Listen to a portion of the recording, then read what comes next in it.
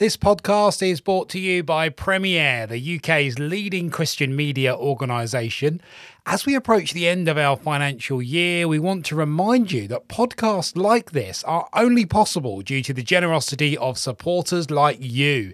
You could help reach millions of people throughout the year through shows just like this. Make your best gift today at premierchristianradio.plus. Hi, I'm Jonathan Edwards, and this is Be Still and Know. Let's hear what God is saying to us today. Proverbs chapter 3, verses 13 and 14. Joyful is the person who finds wisdom, the one who gains understanding.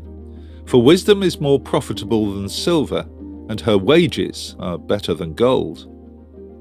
Everyone wants joy, of course we do. Talk to any parent and almost everyone will say that they want their children to be happy. They don't mind what career they follow, where they live, or who they marry, but they do want them to be happy and joyful. The words of the book of Proverbs are timeless. The writer tells us that the route to joy is through gaining wisdom. So we need to be absolutely clear what is meant by this grand word, wisdom. It is not the same as knowledge. Knowing a huge number of facts may be really interesting and useful, but it may also cause headaches and lead to arrogance. Wisdom takes us to the heart of how life ticks. To be wise is to understand the greatest truths about life. The writer of Proverbs is clear that those truths are found in God. As we get to know God better, we learn more about ourselves, our neighbours, and our world. We learn those things which bring peace, love, and joy. It is perfectly possible for someone to have very little knowledge, but huge wisdom. There are many people who the world would consider to be simple and naive, who, because they trust God, have great wisdom. In his first letter to the church in Corinth, the Apostle Paul spoke a great deal about true wisdom. He spoke of the way in which God turns our understanding of wisdom on its head. The supreme wisdom of God is seen in the death of Jesus on the cross, something which non-Jews thought was sheer foolishness, and Jews considered offensive.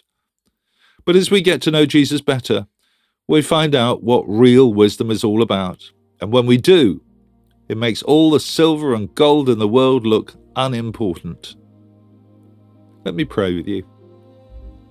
Loving God, we realize that you are the source of all true wisdom. Help us to grow in wisdom day by day.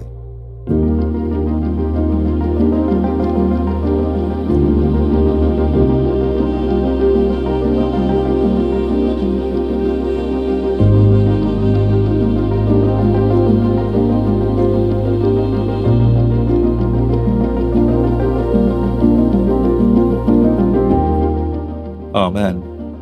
Thanks so much for listening. I encourage you to join me every day for Be Still and Know here on Premier. The talks are also available on podcasts, which you can, of course, access at any time. And if you'd like to receive a free copy of our magazine, Voice of Hope, which contains all of these devotionals and a great deal more besides, please visit premier.org.uk/Voice of Hope. God bless you. Do hope you have a great day.